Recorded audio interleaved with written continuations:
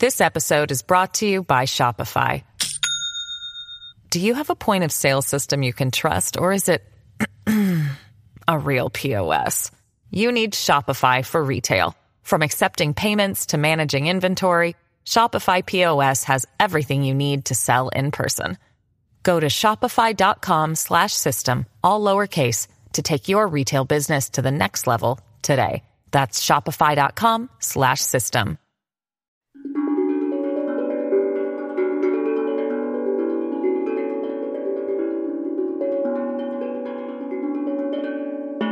Hi, I'm Alyssa Milano, and this is Sorry Not Sorry.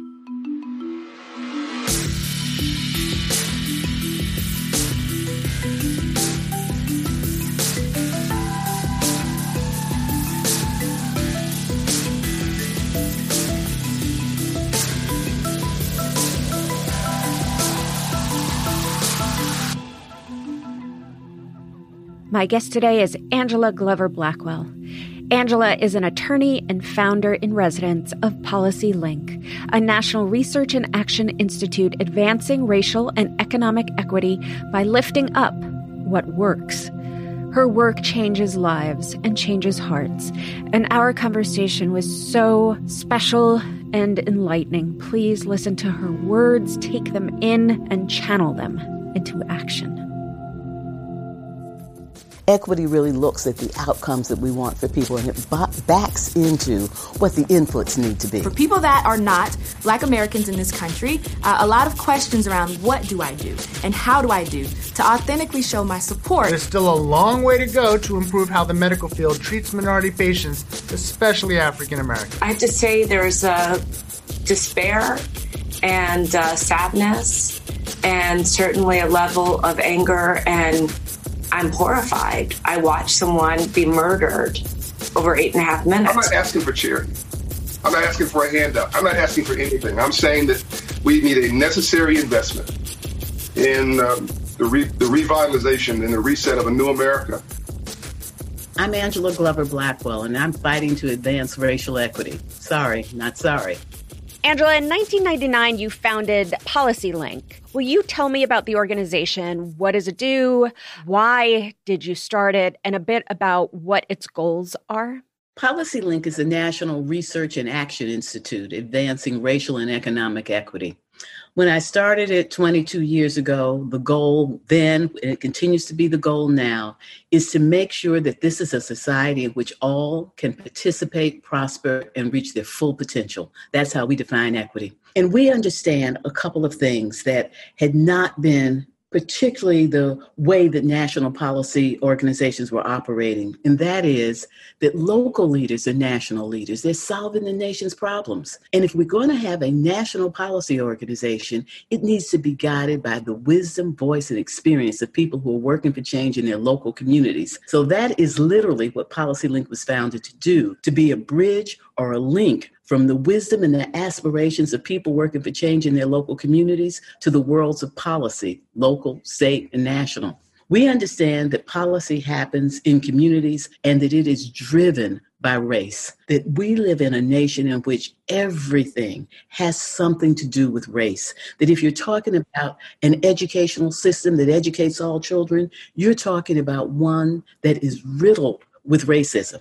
And if we aren't talking about the way that system has discounted the value of Black and brown children, you're not going to come up with a reform strategy or a change strategy that's going to produce the outcome that we need. Same is true for transportation. 60% of people who use transportation in this nation, public transit, 60% of people who use public transit are people of color, but our public transit system is not designed around their needs. So we have focused on education, housing, health, transportation, water, all of the issues that determine your life outcomes and circumstances, and make sure that the policies are informed by the need, is defined by people who need the most in terms of for policies to work for them, that we're building on the agendas that are put together by local advocates, and that we're bringing these issues into the national consciousness. And so at the national level, we lead with race, we lead with racial equity, and we tie it to the economy because the economy controls so much of the destiny of people in terms of whether or not people can provide for their families, pursue their dreams, and live healthy lives. When you talk about equal access and opportunity, is that what you mean? Alyssa, I didn't use the word equal as I talked about Policy Link. I talk about equity. And equity really asks, what do we want? Take the education system. We want all children to achieve at high levels, graduate, and go on to reach their full potential. Given the history of the nation, given the resources that are available based on race and income and geography in this country, equality probably won't get us there. Definitely, I would say that institutional racism is real and institutional racism exists. When you come from an affluent family, and that has been the case for many Caucasian families, they've come from pretty affluent families, you have opportunities that aren't available to students who may come from lower socioeconomic situations. And this isn't to say that all minority groups, whether it's Hispanic or African Americans, come from lower socioeconomic groups, because that's not the case. You can't just say every child's going to reach their full potential if we make sure that their teachers have the same amount of preparation, that they're going to school for the same amount of time. You have to ask, where do we want to go? And then back into what's needed. And what's needed is probably a different level of investment. In schools where parents don't have money or time for violin lessons and piano lessons and excursions to the museum, the schools have to be able to provide that. In a system where many children come to school with asthma and diabetes and other issues, the educational system probably needs to have medical and health services related to it. In a school where children don't have access to broadband and computers at home, the schools might provide that. So it's not about equality. It really is about making sure that we're making the investment necessary to achieve the goal that we want. And that's equity. I want to really unpack this for my listeners. When you talk about racial and economic inequality in America, can you give us a quick, contrast of a hypothetical white child and a hypothetical non-white child in America and how their lives most probably play out differently because of the lack of equal access and opportunity? If we're thinking about a 6-year-old Black child living in a neighborhood of concentrated poverty where almost everybody else is poor, and you think about a white child, same age in another part of the city, where most of the families who live there are middle class, upper middle class, where the parents have jobs that allow them flexibility. That child living in the poor Black neighborhood is likely to live in a neighborhood where it is difficult to get access to fresh fruits and vegetables, because it's very likely there is not a full-service grocery store there. I don't think this was an accident, not to build grocery stores in this area because the people here, it's not just about Black people, it's about poor people. What you'll find is corner stores that sell liquor, that sell chips, a convenience store. Whereas the white child in the middle-class white neighborhood is going to find multiple grocery stores, lots of farmers markets, lots of places where families can get fresh fruits and vegetables. The Black child is likely to live in a neighborhood where there aren't a lot of safe places to play. There are not going to be that many parks, and if there are parks, they probably aren't kept up. And because the city will allow homelessness to be able to pop up in that neighborhood, you may even have homeless people living in a park, if it exists at all. And there may be trash and other things that really show that the city is neglecting that neighborhood.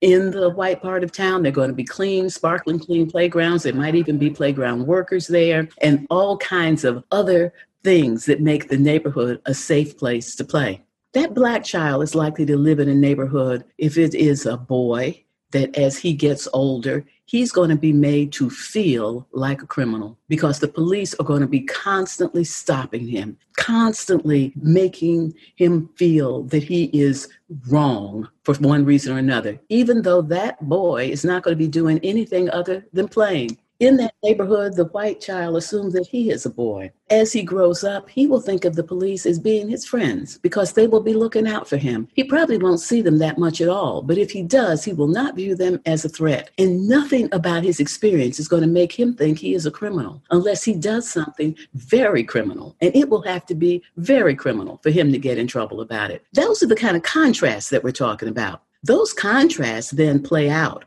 in terms of being able to have a sense of yourself and what it is you can accomplish, being able to have access to schools and job opportunities. If you think about it, most people get jobs through networks. But if you live in a poor community of concentrated poverty, it's likely that you don't know anybody who has a job. And so the idea of getting your first job at 12, 14, 15, 16, working in a grocery store, helping somebody do something, it's not going to happen. And so the differences start early, they continue through life, and they make a huge difference in terms of what people are able to do with their lives. I'm trying to pinpoint exactly like what I'm feeling in my body right now. And it's part, I think, rage and part sadness about all of this. And you speak to it in a way that I think everyone can understand. And thank God there is you. And thank you for all this work that you're doing. I'm so taken.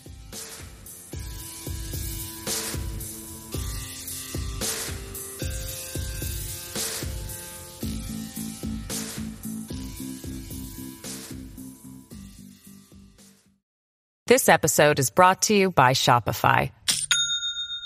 Do you have a point of sale system you can trust, or is it a real POS? You need Shopify for retail. From accepting payments to managing inventory, Shopify POS has everything you need to sell in person. Go to shopify.com/system, all lowercase, to take your retail business to the next level today. That's shopify.com/system.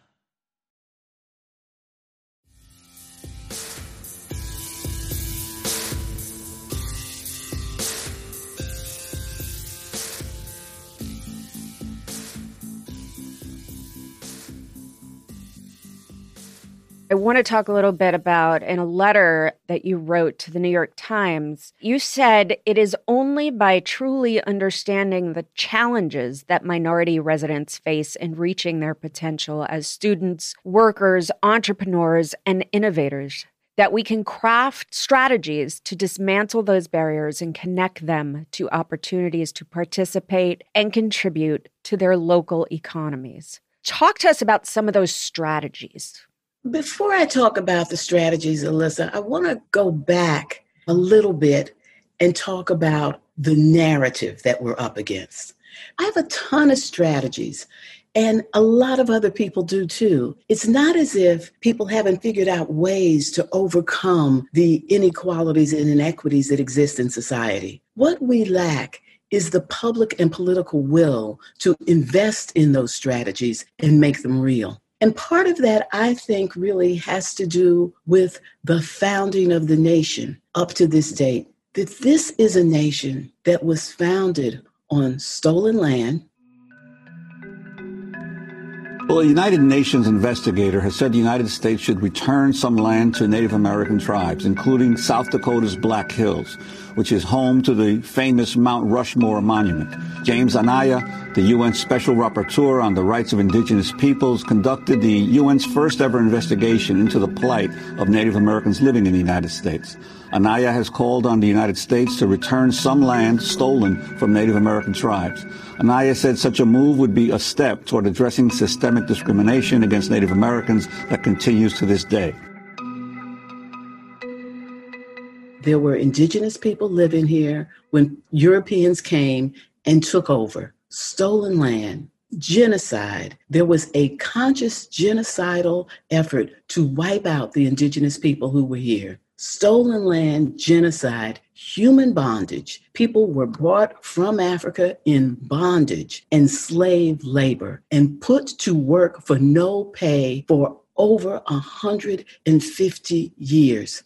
All of these things predated the founding of the nation. Now, if we could have just gotten over it, it would have been one thing, but we didn't just get over it. The nation developed a narrative to justify it. These were people who thought of themselves as good people, and they did these horrendous things. They had a narrative to justify it, and that narrative was based on a hierarchy of human value. a belief that some lives were worth more than other lives, that white lives were worth more than Black and Indigenous Native American lives. That hierarchy of human value narrative continues. It's continued in the back of the mind of the nation right up to this date, so that when slavery ended, that narrative allowed the country, with the sanction of the same government that had led to the fighting of the war, that led to the freeing of slaves, that same narrative allowed to come back to a system of oppression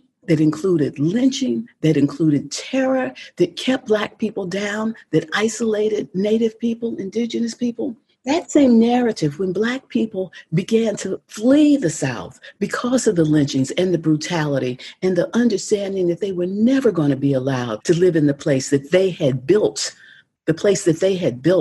and they started to move to the East and the Midwest and the West to find another life, that mentality of a hierarchy of human value placed discrimination on them, isolated people in the worst areas of cities, did not provide opportunities for home ownership or to build businesses. And who could have been more prepared to build businesses than people who had built the nation in terms of carpentry, in terms of other things, in terms of roofing? They couldn't start any businesses. And so that same narrative allows us as a nation to have a public education system in which poor Black and brown children are getting peanuts in terms of funding for their schools. Some of their schools are dilapidated and run down. They have curriculum and books that are decades old. It is that hierarchy of human value that has allowed for all of this time to have police departments across the country that were given permission to over surveillance, brutality, intimidation, and even killing people when the offense that they were accused of could be as slight as stealing $5 worth of something, or riding their bicycle the wrong way on a street, or jaywalking, or just looking Black.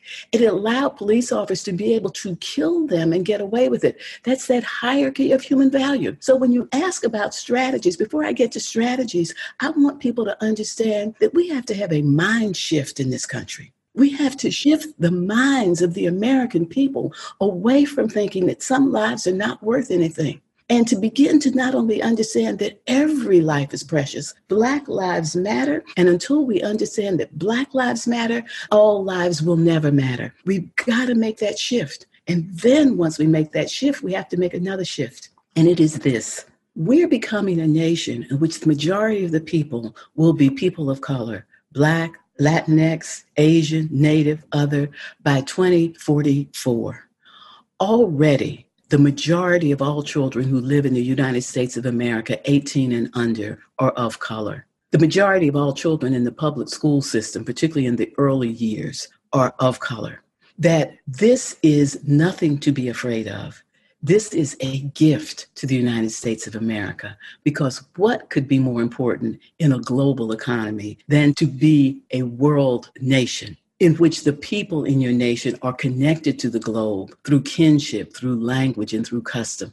We in the United States continue to be a young nation, as so many European nations are aging and they're wringing their hands about what to do with this old population. The United States continues to be a young nation because people who are Latino, the biggest group of people of color, the average age is 28. The average age for white people is 42. So it is because that we are so diverse that we are so young, which is a good thing. People who are Black, Asian, and Latino are 3 times as likely to start a small business as people who are white. 3 times as likely, because of the innovation, the creativity that comes when you're building, when you're bringing a family up, when you're building community. And so the other part of the story, and this is a good part, is the fate of the nation is dependent on the very people who are being left behind. But if we get it right for them, we get it right for the nation.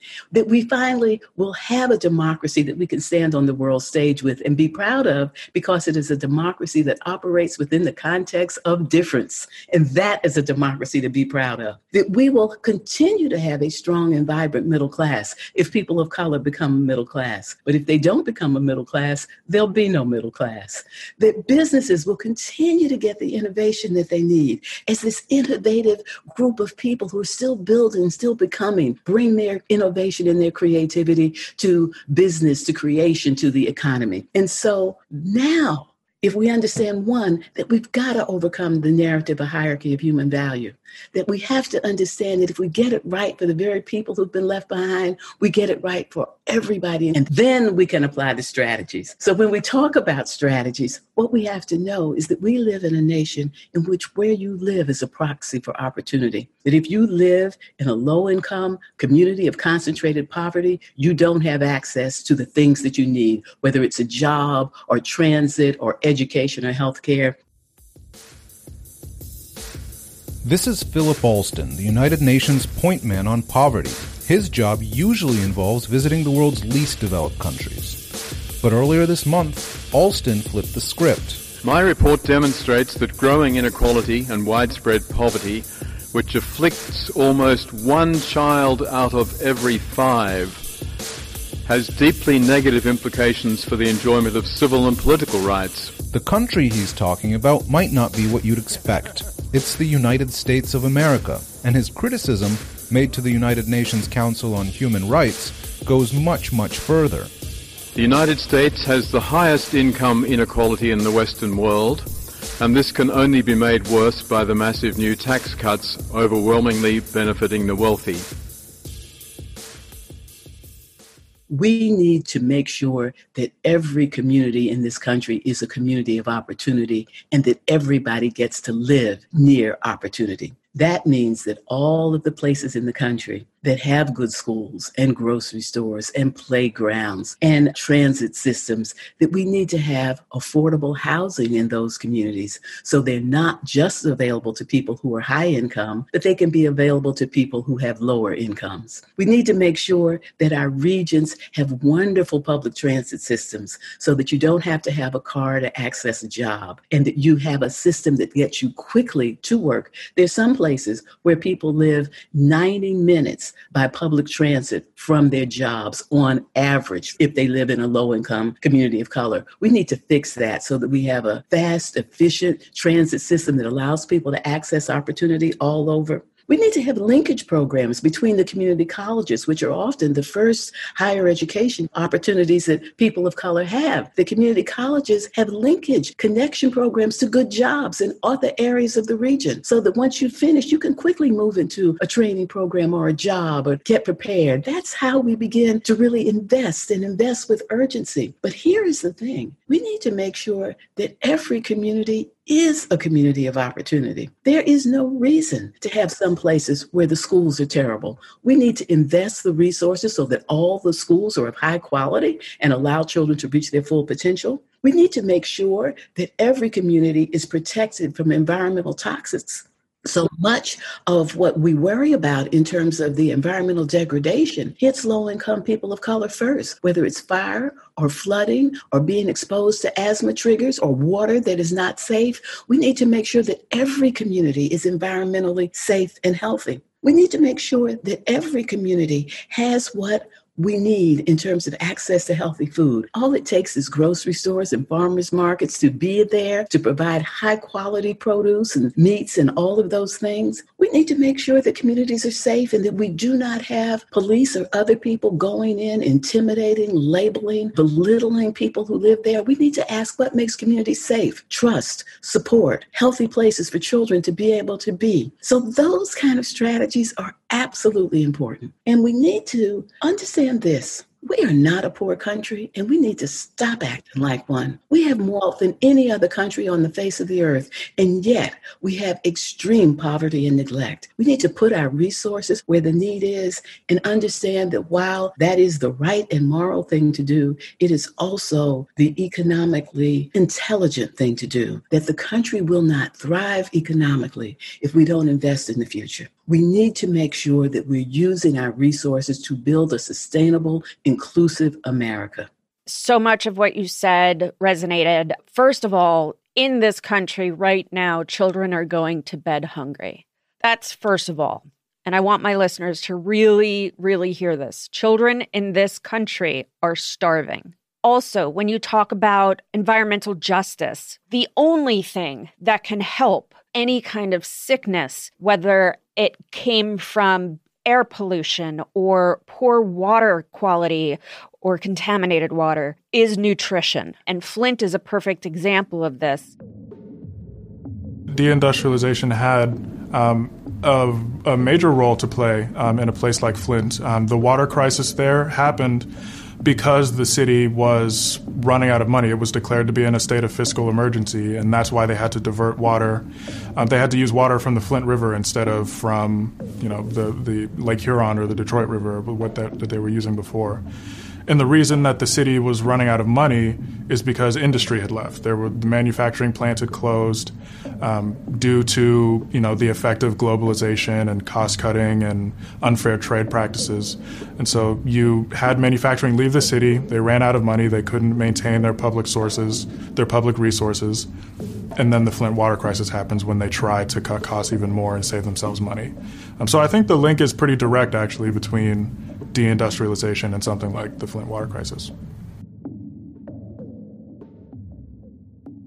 In Flint, when children were poisoned from the water and had lead poisoning, they had to be prescribed vegetables from their doctors in order to get vegetables into Flint because it's a food desert. I really want people to think about that. The fact that children could not get their hands on broccoli because of it being a food desert and there being no supermarkets. I really want my listeners to think about a world without a supermarket when the only fruit and produce that you can find is in a 7-Eleven in that bowl where there's like 2 apples and 3 bananas. And then also, when you think about access to healthcare and what is going on right now in this country as far as the pandemic goes and how COVID is affecting people of color differently than white people in America. Can you speak to that actually a little bit for me, Angela? Absolutely. I have been so sad over these months as I have seen extraordinary suffering and death in Black and brown communities and in white and Native and Asian communities. It's been all across the country, but it has been disproportionately communities of color.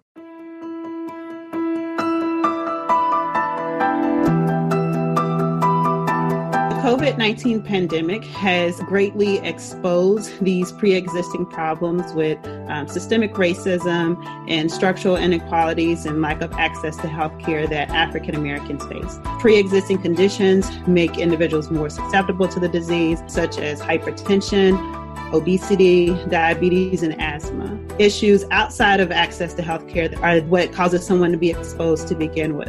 And so I think we're seeing a lot of African Americans that are in essential positions, whether they're running public transit in our cities, whether they're nurses, aides. And so when you have socioeconomic inequities that occur, especially in African American communities, pandemics such as COVID-19 will greatly just show how this community is going to be impacted.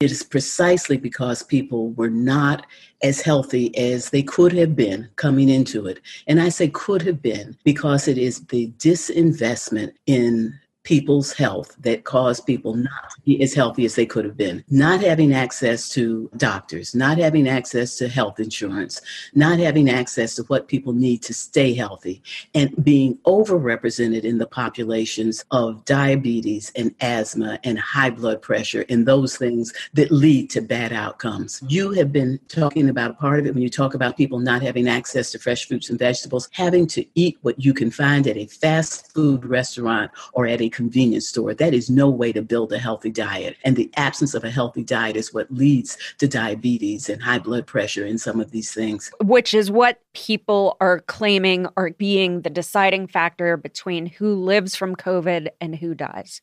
Diabetes and heart disease. Yes. So we have seen extraordinary morbidity and mortality from COVID in Black and Brown and Indigenous communities because the nation has underinvested in the health of the people of the nation. No access to health care, no access to the things that help people to live healthy lives. It has been horrendous, and it has awakened a lot of people to the impact of discrimination and neglect, and that has been a positive thing. There are a lot of people who are beginning to understand racism in a way that they had never understood it before. And racism wasn't just what people carry in their hearts. Racism was baked into society, baked into our systems, baked into our agencies, baked into the way that we have allocated resources. And so, very sad thing, a glimmer of hope because people are starting to see. Something that helped them see was also the impact of COVID on the economy. Having to shut down the economy, lock down, and people saw who the frontline workers were, who the essentials workers are. They see who's helping some people to stay in because food is being delivered. But the people who are having to go to the grocery stores, who are having to be out there, coming in contact with other people, it's another reason why people who are Black and brown and of color have suffered so much, because they couldn't just go home and work from home. They had to go to work. And so they were more exposed and continuously exposed. And it didn't just expose them. It meant they were bringing it back home to elderly relatives who lived there, bringing it back home to children. But we also saw something that was a glimmer of hope, and that is our interconnectedness. Because if low-income people of color who are frontline workers can't go to work, America can't go to work. And therefore, we understood that our fates were intertwined, and that was so important. And then on top of that, because people were locked down and they were watching the television or they were watching online, everybody saw the callous murder of George Floyd by a white police officer in Minneapolis. And people saw with their own eyes what Black people have been complaining about for decades. And that is that the police do not value their lives, that they over-police, they are over-violent. And they could see by looking at the officer who killed George Floyd with his hand in his pocket, staring casually into the camera, that this is what he does. He was just going to work. There was nothing extraordinary about this. He wasn't nervous about what he was doing. That opened the eyes of people to another thing, that the racism that people have been talking about is perpetuated in a government-sanctioned way. And we've got to stop it. It has got to stop. With our tax dollars. In our name, with our tax dollars. Black people are being brutalized and murdered. And so this notion that we have to stop has helped to create a movement in which more white people were out on the street saying Black Lives Matter than Black people were in many communities across the country. That more foundations and corporations and civil and civic institutions are asking, how can we be part of the solution? That people are wanting to know about the history. They're wanting to know what it means to have something be structural racism and systemic racism, and what are the differences. And if we can just keep this going for more than the period of our lockdown, for more than the period of COVID, if we can keep it going into the years in front of us, we might be able to finally turn the corner on racism in America. Do you think that this neglect that has led to people of color being disproportionately affected by COVID, do you think it is deliberate? Do you think that it is an unconscious part of systemic racism that now we're awakened to? Like, what are your thoughts on if this neglect is deliberate or not? I think that the nation is understanding at a broad level for the first time what it means for racism to have become structural and systemic. What it means is the racism that was carried in the hearts of white people for so long and continues to be carried in the hearts of many white people to this day. But that personal racism, that disdain for people who were Black, for people who were brown, it is now baked into society. It is baked in. So whether or not you get rid of it in your heart or not, it still is baked into our system in the way that we fund programs that mostly serve people of color. The fact that we're stingy with those programs, that our expectations with those initiatives is so low in terms of what we expect from our schools. You know, people can look at the school data and see that Black children are performing at half the level of white children and say, oh, well, that's progress. That's good. We'll just leave it there. That's baked racism. To To be able to say that we're going to have a healthcare system in which we have a wonderful healthcare system for people who have money, most of whom are white, and that we're going to have an inadequate healthcare system for people who are low income, that's baked in racism. In July of 1964, Martin Luther King looked over the shoulder of Lyndon Johnson as they addressed socioeconomic disparities in access to public accommodations. The civil rights legislation was landmarked. But as we've gone forward, specifically as it relates to health, probably more than biology or genetics, these social factors now have to be addressed as it relates to the disparities in cardiovascular health. If you look at some of the latest data as it relates to cardiovascular health, you will see that African Americans have more hypertension, earlier onset, more premature hypertension, death from heart failure, premature myocardial infarction, and death from strokes.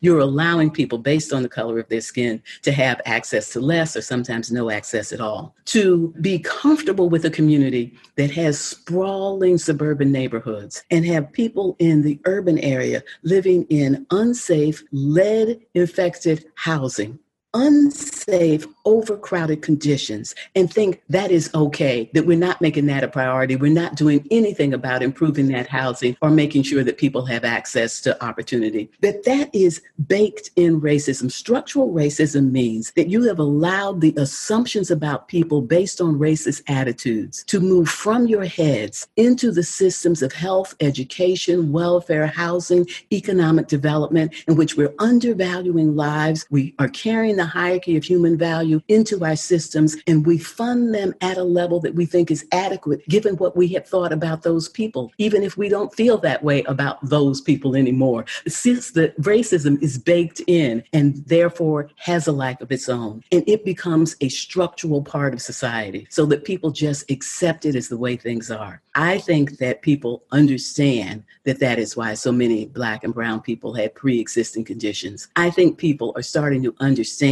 that there is something wrong with the fact that people who are Black and brown are in the lowest paid jobs without any access to what they need to be able to take care of their children. I think people are understanding that as frustrating as it is to be at home with your children while they're trying to go to school, for people who can't even be at home and have to leave the children alone with nobody to help them get online or to understand what to be able to do, that some children are just sitting at home doing nothing because the broadband doesn't go to their neighborhood. And if it goes to their neighborhood, they don't have a computer. And nobody has taken the time to make sure that every child has one. That is how racism gets baked in and becomes structural and systemic. I want to shift gears for a second, and everything you're saying is going to be incredible for my listeners to hear this episode. Let's just say that.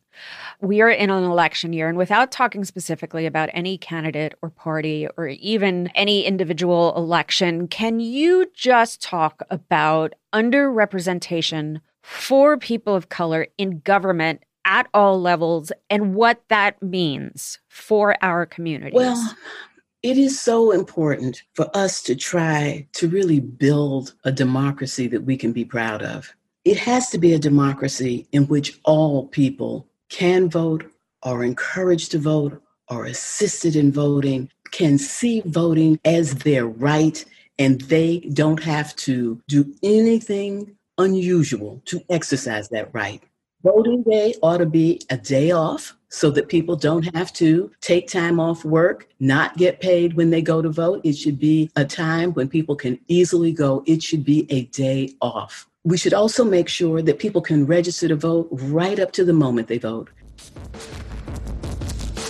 Antoine Johnson tried getting an ID Tuesday so he can start applying for jobs and be able to vote.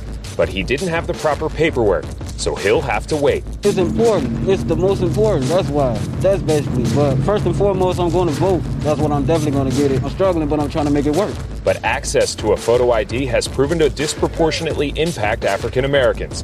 Nationally, 95% of white people have a valid photo ID, compared to 87% of African Americans.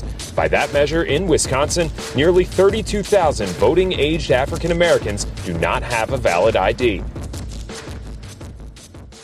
We should make it easy, not hard. And people ought to be rewarded for voting so that we say, we want you to vote. So let's make sure that we really breathe life into democracy. And the cornerstone of it becomes something that is sacred, that is encouraged, that is allowed, that we are promoting. And the reason that we want to do that is so people can have the representatives that they feel actually represent their interests. They need to have access to real information about who's running, what ballot measures are on, what they mean for them. We need to make sure that educating people about what they're voting for becomes just a part of life. I was struck by early on when that show, America's Got Talent, where you could go on and vote for who you thought had talent. When that show was on, one day I happened to be walking in New York City. I hadn't paid much attention to the show, but I was just walking along and I heard twice people talking around me, total strangers, about who they were going to vote for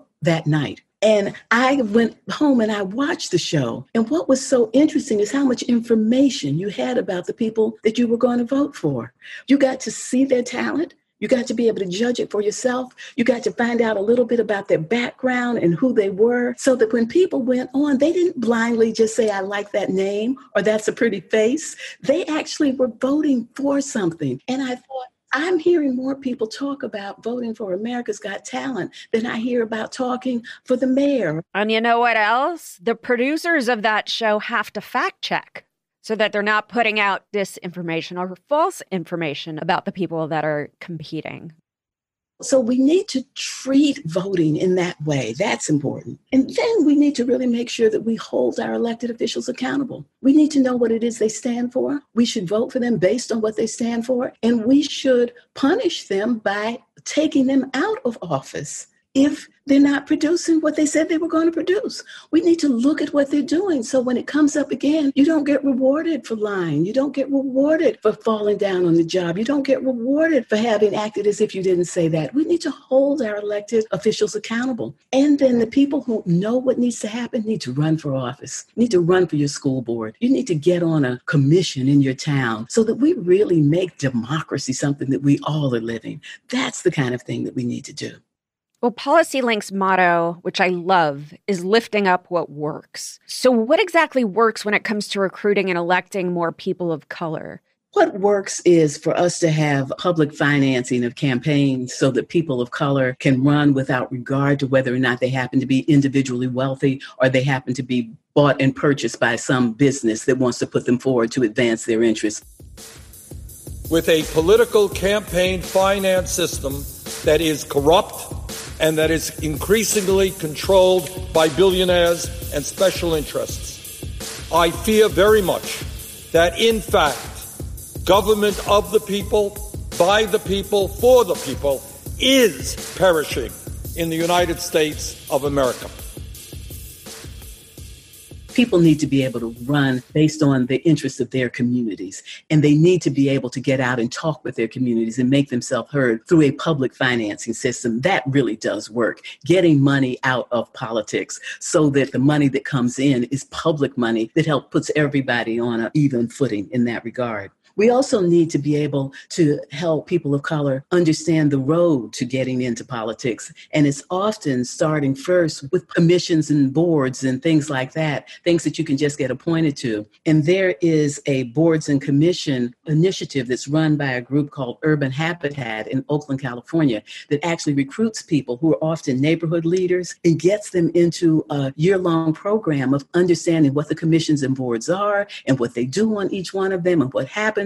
And who are the people who have the power to appoint? So you get your city council person or somebody to appoint you. And when you show up, you actually understand how to be effective in that regard, representing your community. So getting more people in boards and commissions, that's another thing that really works.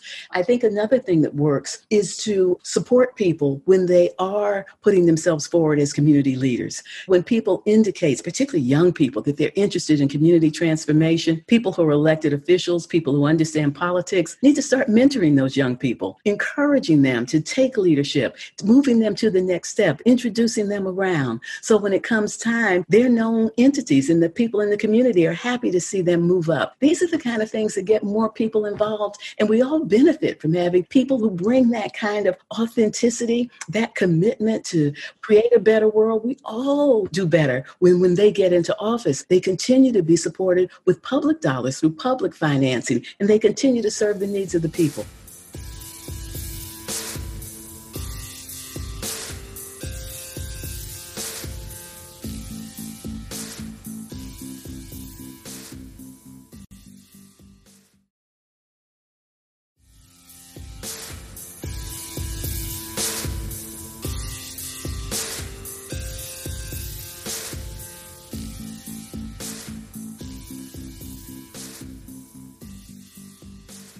Okay, so here's the big question. How can I be a better ally?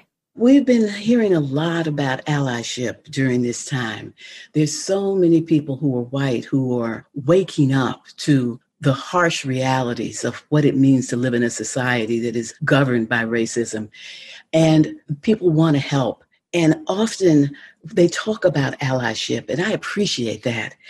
And when I hear it, I often think, but you're not helping me. You're helping yourself. Racism is not my problem. It is the problem of white people. It is white people who hold it, who perpetuate it, who've allowed it to become baked in. Racism is an ugly thing and is a problem that white people have, that white America has. And so I want to help you. I want to help people who are white to understand that they have a problem that I would love to see them solve. Because if they solve the problem of racism, it's going to make my life better. It's going to make the lives better for so many people who are suffering because it is such a harsh system. But it is a problem for white people, for a nation that has been majority white all these years. And so we all need to be essential in solving this problem. And people who are Black and white and Latinx and Asian and Native American, all of us need to understand that the nation will not thrive till we get rid of this stain. That the nation will not tap its full potential till we get rid of this system that is holding back the potential of nearly half of the people who were in it. That the nation cannot be proud of democracy until it's democracy that works for all, and the economy will not reach a sustainable, prosperous future unless we can figure out how to make it fully inclusive. And so everybody needs to make this their top agenda. If it makes people feel that you are doing it to help people who are Black and brown, that is a good thing. But I think that the attention will stay longer, that the ability to make a real difference will last longer if we think of it as something that we are doing for ourselves individually, for our children, for our grandchildren, for the nation. We are doing this because the United States of America is suffering right now what it means to be exclusive. That right now, this terrible divisiveness that makes everybody's stomach churn, it is happening because we're not embracing of the other. It is happening because too many people in the nation are trying to hold on to something that is false. There are many white people in this nation who are being nostalgic for a time that never was, while they're avoiding a future that is inevitable. They're being nostalgic for a time when they think that everything was wonderful. But back in the 50s, the 40s, the 60s, the 70s, that was a time, most of it, when discrimination was legal. Back in the 40s and the 50s and the early 60s, Black children had to drink from a separate water fountain. Black people had their lives threatened if they tried to vote. Black people were kept in menial jobs and not able to tap into the extraordinary gifts which the nation sees every time you give Black people a chance. They do something magnificent for the nation to see. And so it was not wonderful when people couldn't tap into that. It was not wonderful when Mexican children, the only job they had and their parents had was picking vegetables for $1 a day. That's not wonderful. And so we need to stop being nostalgic for a time that never was. America's never been wonderful. It has done some great things. It has built a highway system. It invested in an infrastructure.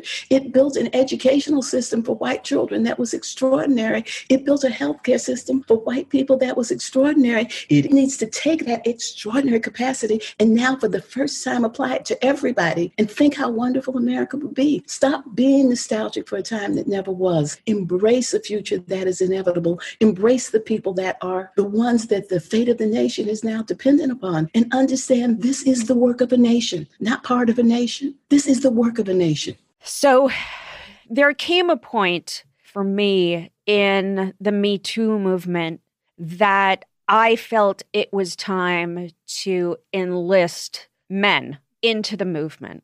And I felt almost that without enlisting men, that we weren't going to succeed to dismantle misogyny and sexism, especially when both of those things seem so baked in to a culture of masculinity. I'm wondering what you think about, will we be able to dismantle racism without enlisting white people? Or do you think that for this movement to succeed, we need to include white people in the conversation, in the strategy for building a better democracy with more equity? We cannot dismantle racism without white people being all in that fight. It is incumbent upon white people to join the struggle to dismantle racism. It is a problem that has been created by white people. It is a system that places white people at an advantage in society, and it is a system that is perpetuated by white people. So white people have to be all in for us to dismantle it. But what they don't need to think is that they are going to lose when that happens. I think that this fanning of fear, thinking that equity, which we've been talking about, is a zero-sum game. Equity, just and fair inclusion into a society in which all can participate, prosper, and reach their full potential benefits everyone. It is not a zero-sum game. But this is the thing that we have to remember as white people join, and they are joining in droves. Hundreds of thousands, millions of white people are coming to the movement to build a fully inclusive society. And this is the thing that we have to remember, that people of color have deep understanding of what it means to operate in a system that excludes them, that marginalizes them, that oppresses them. And their voice and their leadership is essential to getting it right. You can't have a movement in which white people say, we got this is important now, just let us do it. Wish it could happen that way, but it won't happen authentically, effectively, and sustainably if it is not guided by the wisdom, voice, and experience and insights of those people who have suffered the brunt of it as it's hit them full force. And so being able to follow, being able to join Black Lives Matter and follow the leadership that is Black, that is saying this is what we need to do, being able to truly listen to people in communities, to talk about the things that they need, that they want to have addressed, being able to join arm in arm, side by side as co-equals in fashioning where we want to go, understanding that everything needs to be diverse and integrated, not just because it's the right thing to do, it certainly is, but it is the effective thing to do, that we get it right, that we tap the full creativity if we do that. And it is not a zero-sum game. I think of it as the curb cut effect. Those cutouts in the sidewalk that are there because of the advocacy of people with disabilities. It was people with disabilities in wheelchairs who became advocates to get those curbs, have a cut in it so that wheelchairs could move around the city. Now, people with disabilities were getting rights, but for people in wheelchairs, those rights were hollow if they couldn't actually maneuver. But think about those curb cuts in the sidewalk. How many times have you been pushing a stroller and been so glad you didn't have to pick that contraption up from one corner to the next? How many times have workers had their work eased, whether they were pulling wagons and pushing carts and they didn't have to try to maneuver? How many times have we just had our shoulders go down when our 7-year-old new bike riders are traversing the neighborhood sidewalk to sidewalk, not having to ride in the street? And think about this. Those curb cuts save millions of lives because 9 out of 10 unencumbered adults cross the street at the corner because of the orientation of the curb cut to the corner. The curb cut effect, what it shows is when we solve problems with nuance and specificity for those who are most burdened, for those who are most marginalized, for those who are most vulnerable, we come up with solutions that benefit everybody. The benefits cascade out. Let me give you one more example. Not smoking in public places. Now, we know that millions and millions, hundreds of millions of lives are saved because people aren't smoking in public places. That started because of the advocacy of flight attendants on airplanes. It used to be you could smoke on an airplane. Passengers complained and they developed a no smoking section. It barely protected the people in the no smoking section because the smoke went everywhere, but it didn't do a thing for the flight attendants. Finally, the flight attendants hooked up with Ralph Nader, famous consumer advocate, and he was able, with them, they were able to ban smoking on airplanes. That was the beginning of the movement to ban smoking in public places. Again, an example of solving the problem with nuance and specificity for those who are most burdened by the problem. Now, if we could get that right in the economy, the people who are most burdened by the economy are the people who are low income, of color, having difficulty to get good jobs. And when they get jobs, they're discriminated against in terms of wages.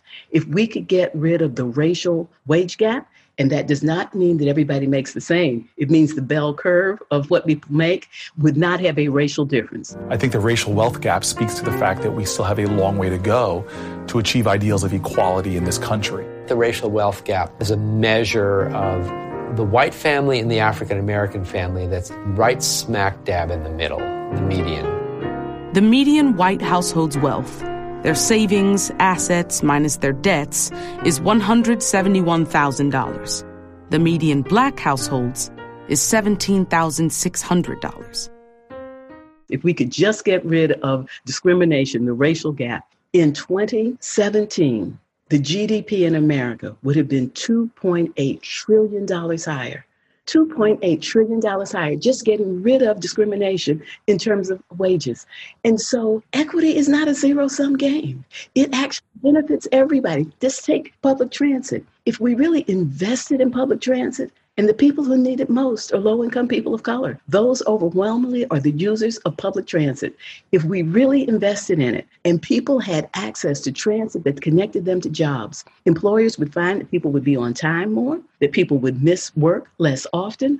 We would find that we had access to a more diverse pool of workers to be able to hire any place. People would be able to move back and forth in terms of being able to get back home in time to help kids with homework. Broad societal benefits.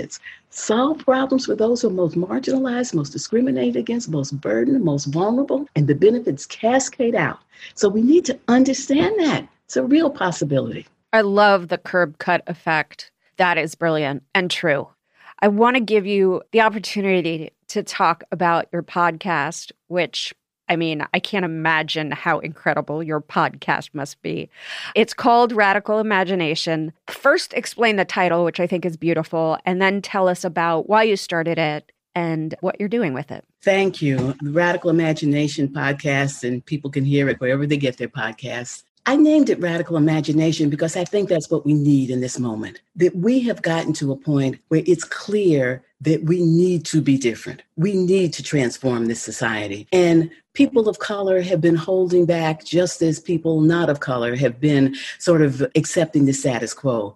And we all need to understand that now that we're having this breakthrough of thinking, that we really can become a fully inclusive society, but we can't with our existing systems operating as they do. We need to unleash our radical imaginations and think about what we want and begin to put that out as the North Star. So some of the things that we have talked about are abolishing the police, reparations, guaranteeing a job to everybody who wants one. It sounds like a radical idea. We did it back in the 30s after the Great Depression. We have done it before. We need to do it again. We talked about guaranteeing a basic income to everybody, but we've also looked into issues to see what people are doing. When we talk about alternatives to police, talked about a program called Advance Peace, where they actually are getting young men in the community in Richmond, California, and other places who have been involved in gun violence and getting them involved in a fellowship program to set goals for themselves. And if they begin to meet those goals, they then begin to get a stipend of $1,000 a month. And it's so interesting that the people in there, well, first of all, one of the big deals is they were still alive after years in the program. They hadn't been killed by gun violence, but they hadn't gone to jail. They hadn't gone back to jail. And some of them had gotten in school and going on. That we need to have radical imagination about the new systems, but we have radical imagination about the people who have been brutalized by our existing system, about what they can do, what they can contribute. So radical imagination, I think that people will enjoy listening to it. This conversation has given me so much hope. It's been a roller coaster of emotion for me, but I think I've ended in a place of total hope. So I'm wondering, what gives you hope? I think that I am optimistic. That's just my nature.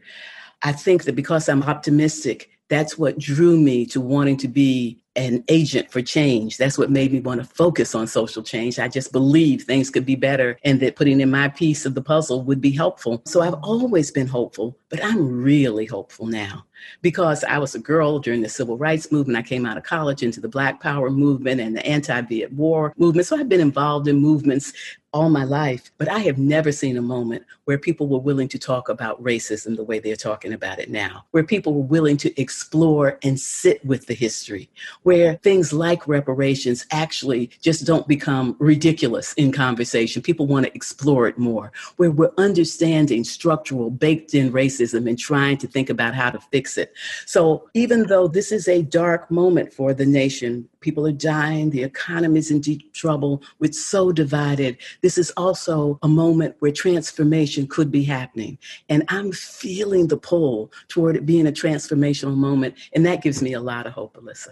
Thank you, Angela, for being here with me and for sharing your wisdom and your beauty and your heart and your soul and for not giving up on us and continuing the fight.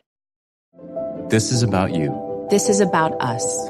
I'm a father of 4 amazing kids. A dancer, but only in my bedroom. A believer in the power of stories. Soy bilingüe, casi trilingüe. An engineer. A nerd. Soy lésbica. Eu sou amiga. Japanese. Korean. Palestinian, a German national. An immigrant, East Asian American woman of color. And a Zamiltak. あなたも私の同僚です。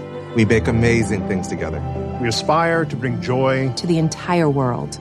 But you and I inhabit different worlds. You and I have access to different spaces. Unless you've experienced it, you can never fully understand what it's like to be stuck between 2 cultures. To pretend to be someone else in order to be safe. To grow up in South America in Spanish, and at 19 having to relocate to the US and live in English. To be a Black gay man from the rural South. And be the only one in the room. Unless you've experienced it yourself, you can never really know what it's like. To have to listen to someone be degrading to your race and be the only person of that race in the room. To lose friends, family, co-workers, simply because you wanted to be who you are. To not know whether you can call the country that you love home. To be the father of a trans daughter. I think we all have a responsibility to make the world that we live in a little bit better. You know, this conversation got me thinking a lot about the idea of equity. I have always been a person who has considered herself a fighter for equality, and equality under the law matters and is something worth fighting for. But it's not the same as equity. It's not the same as being vested in society, and equity is just as important to be fighting for. I'll always be grateful to Angela for helping me see the difference. So what does an equitable society look like? It doesn't look like one where police are able to kill unarmed people of color at wildly disproportionate rates. It doesn't look like one where access to healthy food is almost impossible because food deserts exist in the middle of our poorest communities. And it doesn't look like one where our poorest communities are made up primarily of people of color. These problems are existential in America. The fact that they exist is a blinding reminder of our many failures. They prove we have not even once lived up to the potential set forth for us in our Constitution. And they are things we need to fix, not by dictating solutions, but by empowering the people who are suffering from them and giving them the resources to enact solutions they have already proposed. Fixing these problems makes all of us better. It makes all of us stronger, smarter, more inclusive, more whole. It is a challenge we all have to take on and keep fighting every single day. Because at the end of the day, it's simple. In America, all of us matter. Or none of us matter. Thanks for listening. Sorry Not Sorry is executive produced by Alyssa Milano. That's me. Our associate producer is Ben Jackson. Editing and engineering by Natasha Jacobs. And music by Josh Cook, Alicia Eagle, and Milo Bugliari. That's my boy. Please subscribe on Spotify, iTunes, or wherever you get your podcasts. And if you like the show, please rate, review, and spread the word.